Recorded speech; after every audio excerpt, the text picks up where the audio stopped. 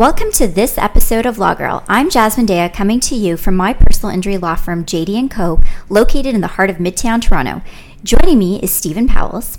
Stephen is the co-founder of Bridgepoint Financial. He holds a Master of Business Administration from the University of Toronto Rotman School of Management. Stephen has played a leading role in the Canadian litigation finance market since 2002, developing specialized products that have assisted plaintiffs, law firms, and support service providers.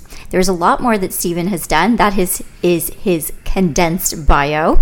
Stephen, let's get started. My intention of inviting you over was to discuss Bridgepoint in an attempt to demystify it and explain some of the services that your company provides with respect to client funding and law firm funding. But before I delve into that topic, tell us about yourself. How did you get into such a specialized area? Thank you, Jasmine, and thank you for having me. It's a pleasure to be here. How did I get into the area of litigation finance? That is a subject that could take our entire time slot, quite possibly. But in short, I was working in investment banking for about a decade here in Toronto and in the UK. Was not very happy with aspects of the banking world. I have a little more of an entrepreneurial bent that was certainly not being addressed as a cog in that particular wheel, but it was a great background. I'm certainly quite well versed in the areas of finance and funding businesses of different types and funding challenges that those businesses and individuals can face. But it was my then girlfriend, now wife, actually, who deserves the credit for the inception of the business concept. She's a case manager. She worked independently as a consultant for quite a number of personal injury firms in and around the Toronto area, and she saw firsthand through her dealings with these accident victims the funding challenges that they faced on a daily basis. I mean, obviously the lawyers contend with the back and forth with the defendants and the insurers and the mediations and what have you, but these clients grapple with serious upheaval in their lives, and she as a case manager would be the one that they would often call at all hours to explain the stress of eviction notices and financing challenges they were facing, and it was very frustrating for her to see how much of the time of the sessions, for example, with social workers and occupational therapists and other counselors and psychologists to help these people try and put their lives back together, was occupied dealing with these financial issues. You'd see it on a regular basis with your clients, and so she would ask me repeatedly why my bank or a bank couldn't help these clients of hers, these people going through the personal injury litigation process who had very serious cases and were due to receive very significant settlements from these cases, why someone couldn't provide interim financial support. And she never liked my explanation that banks just don't get that. It's true.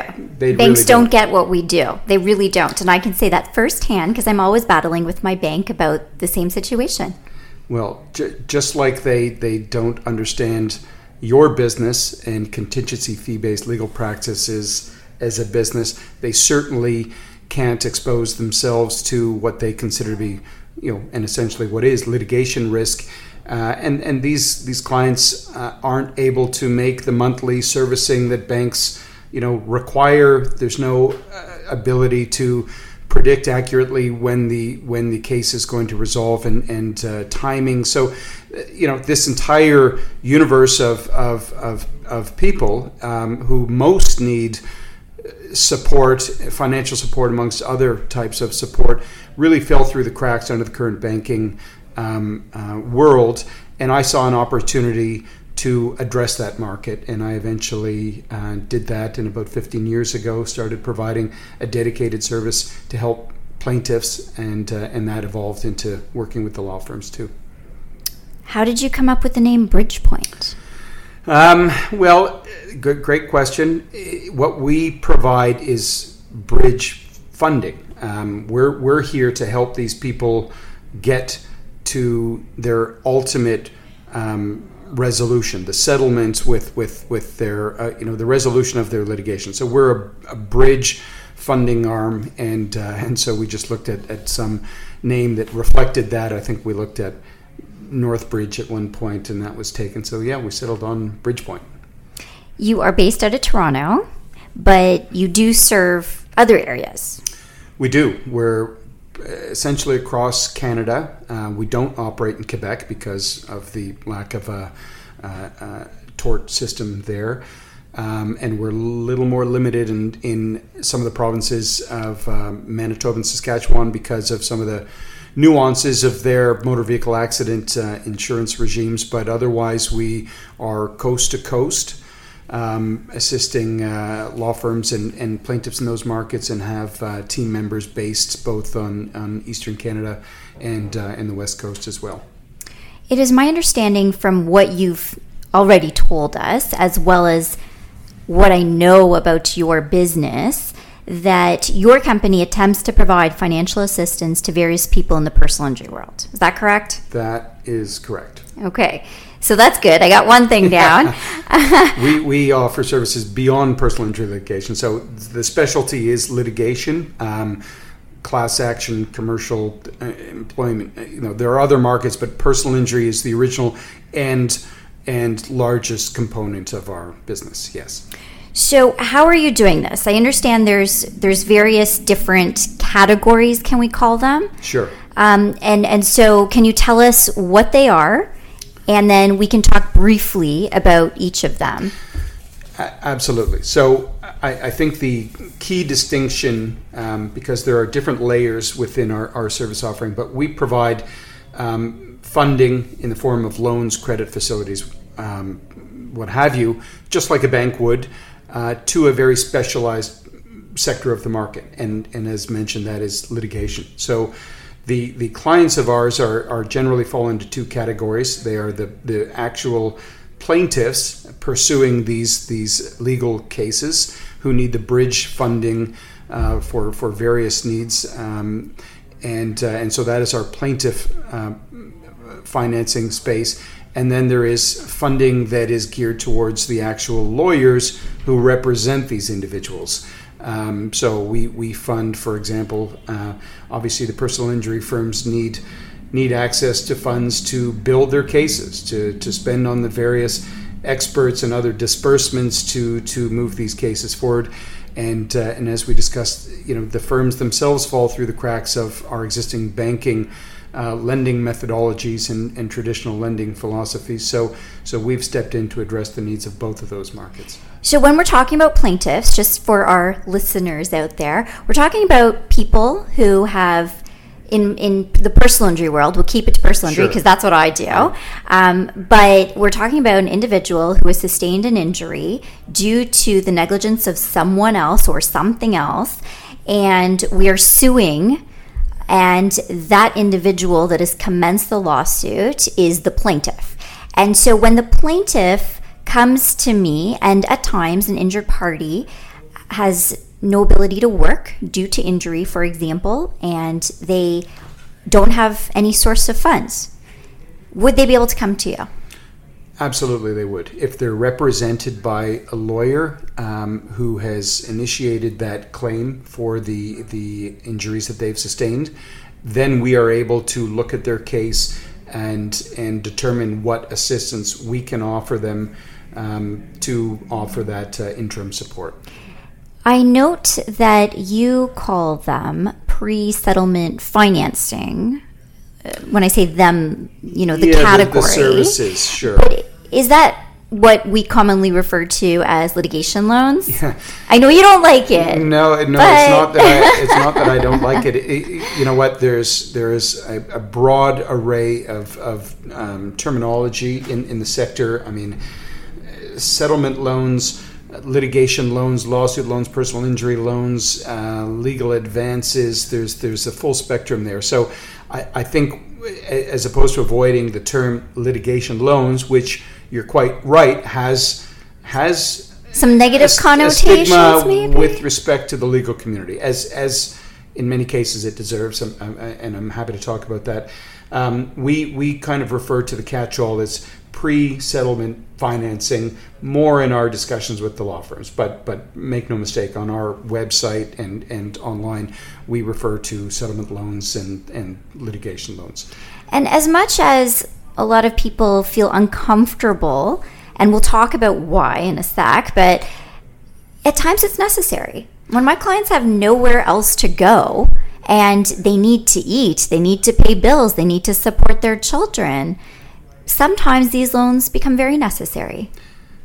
You're absolutely right. And going back to the inception of the business, my wife as a case manager was not out there looking for funding for her clients so that they could take a cruise or buy a snowmobile or a brand new vehicle. It was literally intended to keep a roof over their heads and lights on. So these loans are not intended for discretionary needs. It's to help your clients and those clients in need. And that's, by the way, certainly not every candidate, every client of yours is in need of these loans. It's a small subset, but it's an important subset. And these are individuals who are very vulnerable to lowball settlement offers and other tactics that force them into capitulating to the opportunistic offers that defendants can make. Because let's face it, the people opposing them, the defendants that you're pursuing to get these settlements out of, they have all the time and money in the world. They're not facing any sort of financing restriction. They can drag these cases on. Your clients are the ones that are on income replacement benefits if they're lucky, which inevitably get cut off or inevitably are less than what they were earning before their accident. And more than half of the population has less than a month's worth of savings if they're cut off from their regular source of income. And as we know, litigation takes years. And it's not getting shorter. The sad reality is that there are backlogs in the court systems. It takes years for these cases to wind their way through the system. And how many of your clients can legitimately withstand that through whatever benefits they might be getting? It's an access to justice issue. And we have a system that does work with the presumption that both sides have reasonably equal resources to sustain themselves financially, but there's a huge subset of the population that really can't even afford the 2 weeks or whatever period of time it takes for income replacement benefits to kick in. And if those are less than what they were earning, how are they going to make their mortgage payments? How quickly are they going to exhaust their savings? So those are the scenarios that require our assistance, and we go out of our way to obviously look at what the client's needs are and set up a structure that best serves that need. But we're very, very sensitive to the very legitimate concerns that lawyers do have, because just like any form of borrowing, it can be very effective and indispensable when it's used appropriately and responsibly, but it can be very harmful if it's used irresponsibly. And that's exactly what you and I have sort of touched upon. The whole uncomfortable situation with this term, litigation loan, comes with the issue that arises because of the interest rate and how people are going to use the funds and how it's going to increase difficulty in resolution at some point in the future. And I think that's what makes lawyers a little uncomfortable. There's also some comments made by judges and decisions about the rates that are charged. And do you want to weigh in on that? Absolutely. And those are all very legitimate concerns, criticisms, and the industry, and I can say the litigation finance space is an actual industry now. I mean, 10 years ago, even 5 years ago, litigation finance as a market didn't even exist. People didn't know what that was. It's quite astounding to me that there are now dozens of companies that claim to specialize in this space. But if I were a lawyer, which I'm not, knowing what I know, I would not be happy to see a client have to borrow against their future settlement. I would be well aware of the timing risks, and I myself, I'm a debt-averse guy. I don't like borrowing. I don't think people should borrow if they can avoid it. If there are less expensive means out there for someone to get by, then absolutely they should take advantage of that before ever considering borrowing. So I think there is a whole process and responsible approach that needs to be taken both by the lawyer, but I also think it's the responsibility of the lender to ensure that the amounts being offered are appropriate for what the individual's needs are, proportionate to the underlying claim, both the prospective value of the claim and the timing of the claim. Someone who needs just peace of mind to know they can pay the rent for the next year until their trial date might be set down shouldn't be offered $10,000 in one fell swoop. They maybe need $500 a month, transferred to their account the day before their rent is due. That emulates the income replacement benefits that might have been cut off. There's an approach that has to be taken to ensure that this funding, these loans, don't end up taking a big chunk of the ultimate settlement. That's the big concern, and we've seen it happen. We definitely take steps to try and address that. On the rate front, the interest rates, our rates are credit card rates. We're 19 to 21% per year with semi-annual compounding. Your clients, many of them won't know, as many lawyers don't know, what compounding even means. But there are aspects of these loans out there that they should educate themselves on. Guess what? You're not going to find rates that are going to be much below that. We've seen players come into the space and aggressively promote even 15% interest. They don't last. There's a reason the banks really don't weigh into this space and never will. There are risks in this market. Everything is predicated on the successful outcome of these cases, and not every case is successful. Things can happen that derail these cases. There's no recourse. These people, if they had... So if they default, basically, you're out. Well, there's nothing... we don't even ask about income verification or assets that they might have. The last thing we would want to do, obviously, is act on someone's security if their case is unsuccessful. We're focused entirely on the merits of their case and presuming that the only way the loan is going to be paid is out as a result of the successful outcome of that case. So if these people had other resources that they could leverage or use, they would. The reality is they come to the litigation funding market really as a last resort, as they should. From the plaintiff's context, we've talked about pre-settlement financing. I understand that your company also offers treatment loans. Correct, we do. So really, treatment loans, treatment financing, these are really just like the plaintiff loans. They're loans offered to the clients, to the accident victims. The law firm is not a borrower, the plaintiff is. But the distinction is that the funds, instead of going to keeping the roof over the client's head, the funds are earmarked to pay for the various med, rehab, attendant care, other treatment needs that for whatever reason are unavailable to be covered through benefits from the insurer. I think that in recent years, given the changes to the accident benefits, yes, immense changes that have reduced the amounts that people can get for treatment, as well as the minor injury guideline, which most people are sort of lumped into, which caps individuals at $3,500, despite the policy having a lot more. Astounding. Yeah, it's unfortunate, but right now it is what it is. I think that product, the treatment loans, could be very helpful to individuals. But where would the repayment come from then? Would it come from the tort action, so the lawsuit against, in a car accident claim, the at-fault driver? Typically, yes. So, or obviously, if the accident benefit first-party insurer has simply determined that that treatment plan that you're seeking to get them to pay for is, in their determination, unreasonable or too expensive.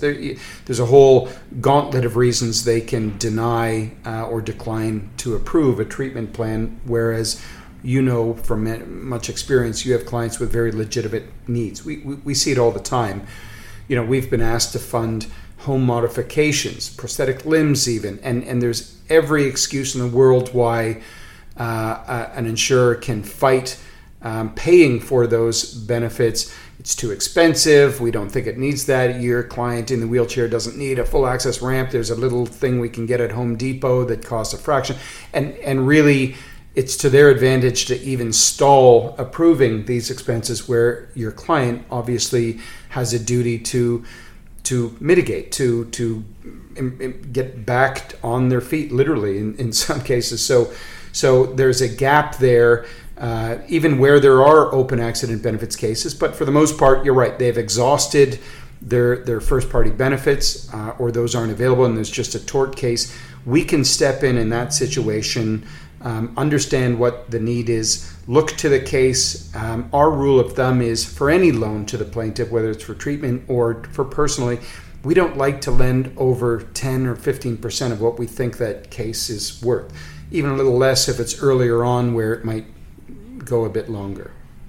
I've brought up motor vehicle accidents, which would have the application of accident benefits, which would enable people to get treatment. And so either the treatment won't be covered because it's found not reasonable and necessary, or these individuals fall under the minor injury guideline and exhaust what they're able to get, or they use up all of the med rehab available with these much lower limits that have come into play in recent years.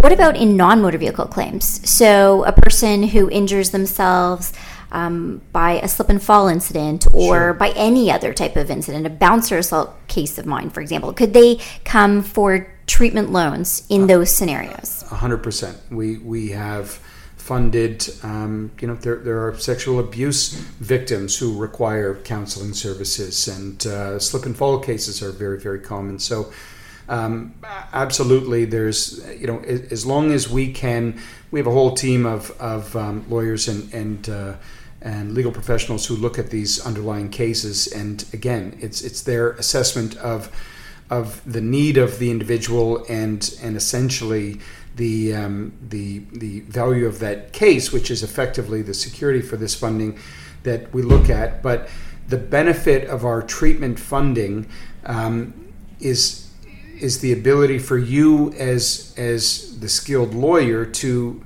appreciate that this isn't something that should be coming out of your client's pocket. Even the interest on this funding, your client has every right and even a responsibility legally to try and get back to their pre-accident That's right. state. The law says they must mitigate their damages. What does that mean? That means they need to do everything they can to get better and get back to work, or whatever the case may be. And how can they do that when they don't have the funds to do it? Right. And the catch-22, I'm sure, in your settlement discussions with defense counsel is, well, what do you mean you're discounting my client's need for ongoing payment for these treatment expenses just because they haven't had those services for the last year or two? Well, they haven't had them because you've refused to pay for them, or wouldn't offer an advance on the case for my client to be able to access them. So how was my client supposed to be able to mitigate their damages? Well, that's where we step in. So we give the lawyers a tool, even at the outset, we call it a term sheet. It basically is like a letter that sets out the terms of our funding, which we offer to every lawyer in these cases. And even the personal loans, by the way, where income replacement benefits are cut off or less than what the client was earning pre-accident, that gives you the ability to say, listen, to the defendant, my client would like an advance on the tort case, or we'd like you to reconsider your denial of this treatment plan. And guess what? Your failure to provide that funding gives my client no alternative than to have to borrow from a third party. And here are the terms that they've already been offered by Bridgepoint Financial. And this is notice to you that if you fail to provide this funding and you force my client to have to go to this lender, then any interest costs accrued will become part of the claim. And we've had many cases, by the way, where they have capitulated and accepted that. Unfortunately, we just don't have the decisions where they're definitively obligated to pay that. So they still fight it, but they do concede in many cases that that is an exposure on their Well, end. I have an issue with defense lawyers, or their insurers, I should say, because it's not up to the lawyers. I can't Sure. fault them. But I ask for an advance payment in tort claims where my client has significant claims. There's no issue with respect to liability. And in one particular request right now, my client had to she had to pay a lawyer because her husband was in a coma, and she had to get a guardianship application done and a judgment obtained so that she could speak on his behalf. And the accident benefit carrier was found not to be responsible for that payment. It was found under the new rules to not fall under the category of med rehab. And so I asked for an advance payment. There's $10,000 in legal fees owed. There is no issue that the claim is worth more than that, and I just can't get them to pay. And my client in the same accident has sustained an amputation to her leg and is unable to return to work. Her husband was in a coma for a year before he eventually passed away. She has no way to pay. Sure. And so what do we do now? I mean, I'm waiting for a response, but I'm pretty sure they're saying no. Well, they've already said no, but I've asked them to reconsider. So, what do we do? Well, we'd love to offer you a little extra leverage, and I can report that many lawyers have been pleasantly surprised because historically they know that the response to those requests for an advance payment is usually a resounding no. Mine has always been a no. Yes, well, of To course, date. because let's face it, why would they? At the end of the day, they are sure that they'll be able to get away. There's not going to be a penalty for them. Why are they going to go out of their way to assist your clients? In many cases, is the sad perspective that is taken here, but they will listen when there is the possible exposure of, for example, a meter running on funding that the client definitively incurred solely as a result of the damages that they sustained, and they have responded to that. And what we're ideally hoping for is a precedent case where a judge will recognize that the insurer's failure to provide that and the cost that the client incurred in borrowing from a third party is a legitimate part of the claim.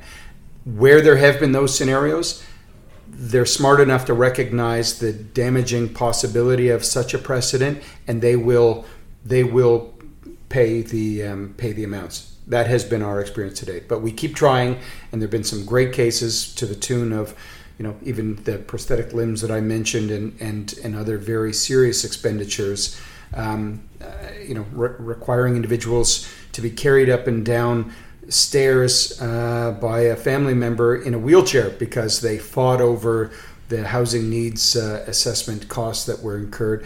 Because even if they ultimately pay that, but they buy a year or two to argue that, well, the amount maybe is too expensive, they still win. That's still money that they're earning a return on, in their reserves that they haven't had to pay out. So that's still a high five in that case to have avoided that. So that's their modus operandi, and it's unfortunate because my clients are suffering, and they, it's tragic in many cases. I agree with you.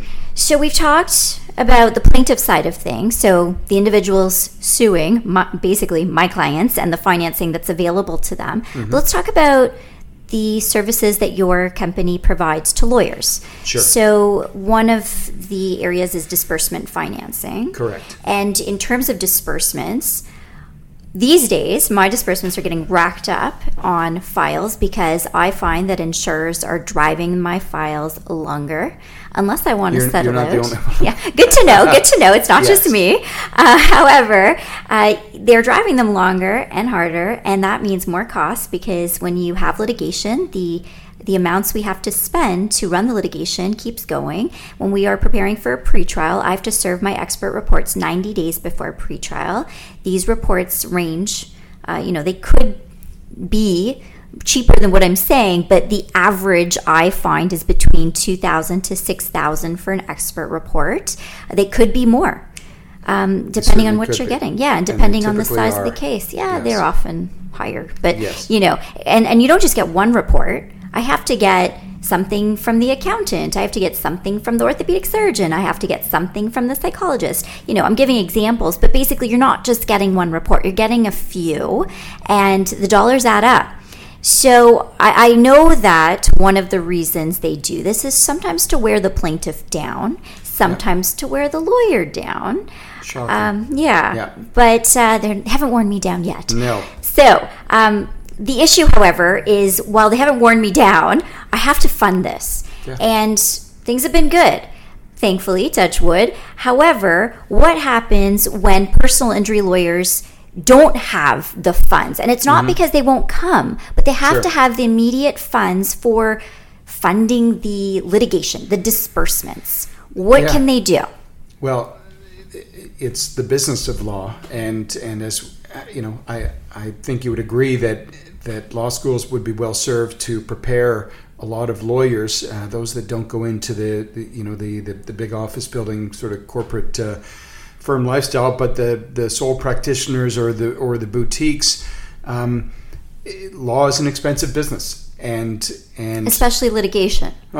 Contingency fee based legal practices are an entirely unique, very capital intensive business. If I put my former corporate finance hat on, one of the things I recognized early on, obviously the business inception was to assist these accident victims and the plaintiffs and to meet the needs that were very serious for them. But I very quickly learned that the law firms who represent these plaintiffs, who take these cases on and who have to wait years and years for payment for their time and services, and then only if the case is successful, but over and above that have to reach into their own pocket to invest in all of these disbursements and the thousands, if not tens of thousands of dollars, if not hundreds of thousands of dollars, we certainly know of third-party experts to build these cases.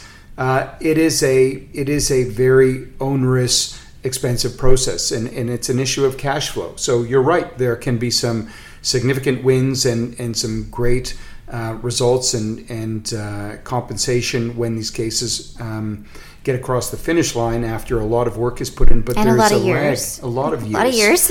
And guess what? Putting my banker hat on, the banks don't get that, and they never will. You will litigation boutiques and litigation law firms will never be able to access traditional funding, i.e., bank funding, that virtually every other business is entitled to. The banks are completely uninterested. No, completely. They don't get. They just. They won't touch your clients with a 10-foot pole, and they won't touch you with much less. So it's a challenge, and I was approached by these firms whose clients Bridgepoint was helping early on to say, listen, we greatly appreciate what you're doing for our clients, and that's tremendously helpful for us to be able to get the better results for these clients. But we've got our own frustrations. Why can't our bank understand, what our needs are? And, they're asking us about our inventory or our accounts receivable. Well, we don't have accounts receivable. You've got investments in these disbursements. Yes, they want to know. They always want to know about the WIP. Yes. And I'm like, how am I supposed to tell you exactly what the WIP is, and how am I supposed to tell you what the accounts receivable are? Because it's all on contingency. That's right. Yes. So really, at the end of the day, it requires a specialized understanding of what the practice of litigation law is, and we have that. Banks don't, and most don't, and so we've geared our services to provide the assistance for these firms to fund these disbursements in a much better capacity than the banks would ever be able to do. So that's actually the larger part of our business. Believe it or not, it's the firms who take on these cases who, especially now here in Ontario in particular, you've I'm sure experienced it. Everyone has, whether you're one of the massive firms or an independent practitioner. It's a perfect storm. Cases are taking longer. court delays and this whole jury requirement, which hopefully is going to go out the window, is dragging cases on. Defendants can take their time.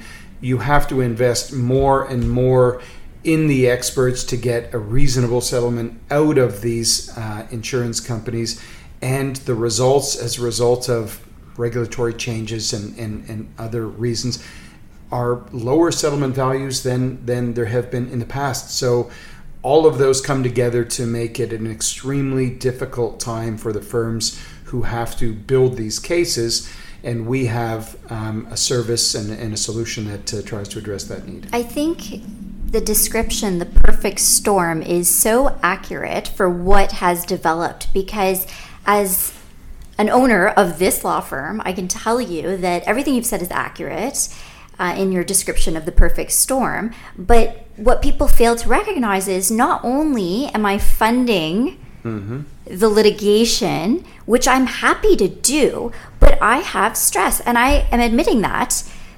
I don't think a lot of personal injury lawyers admit it, but I'm admitting it. I have stress because I have to fund this, and I want to fund it, and I want to keep going, and I will keep going to serve my clients, and that is my ethical obligation to them, and I'm happy to abide by it. But I also owe an obligation to my staff to ensure that they are paid on time, and I too have my own bills to pay and my own kids to take care of, and the lights have to stay on, and et cetera, et cetera.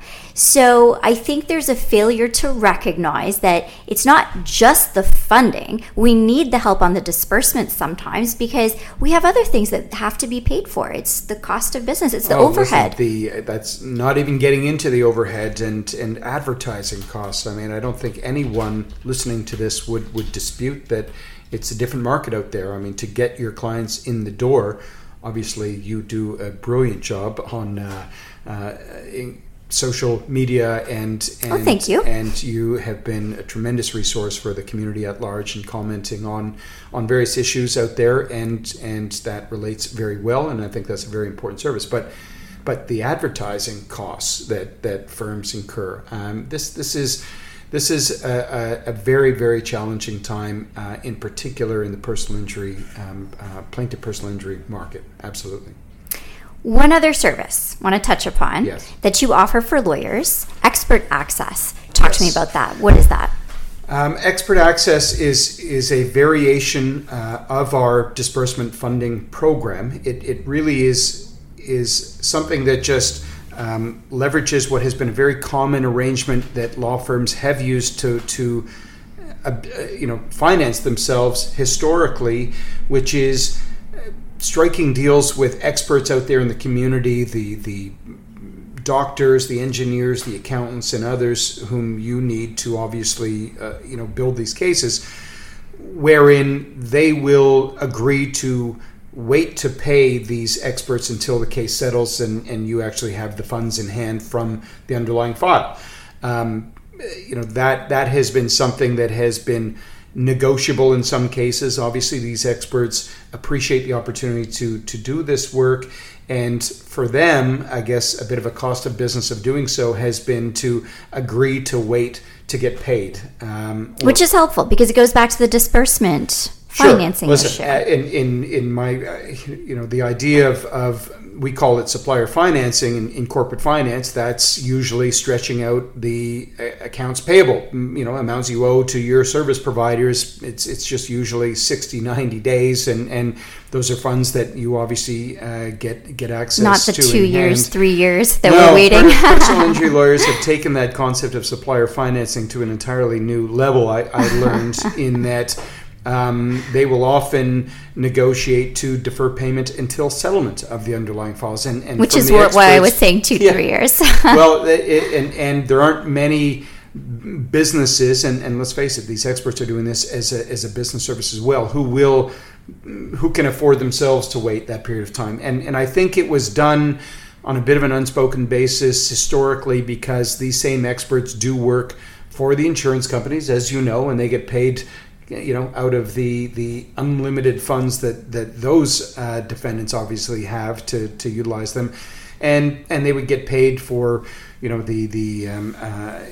had a fairly steady cash flow from their other services, so they could afford to hold on these accounts But I think the reality is it's such a challenge, going back to that perfect storm, that the demand for that from the plaintiff lawyer community has been unsustainable and can't be met. So these experts, they don't want to be funding the firms. I mean, they'd rather be paid up front. So what we have done is we have partnered with many, in fact, over 500 at this point in time, to enable them to get paid for their services right out of the gate. We step in the lawyer's shoes. We pay the expert. We, in turn, are willing to wait for payment until settlement of that file. And as a result, we offer the firm the ability to defer payment, and we offer them 2 years with no interest accruing on that invoice that we have acquired in doing so. And at that point in time, hopefully the case has resolved,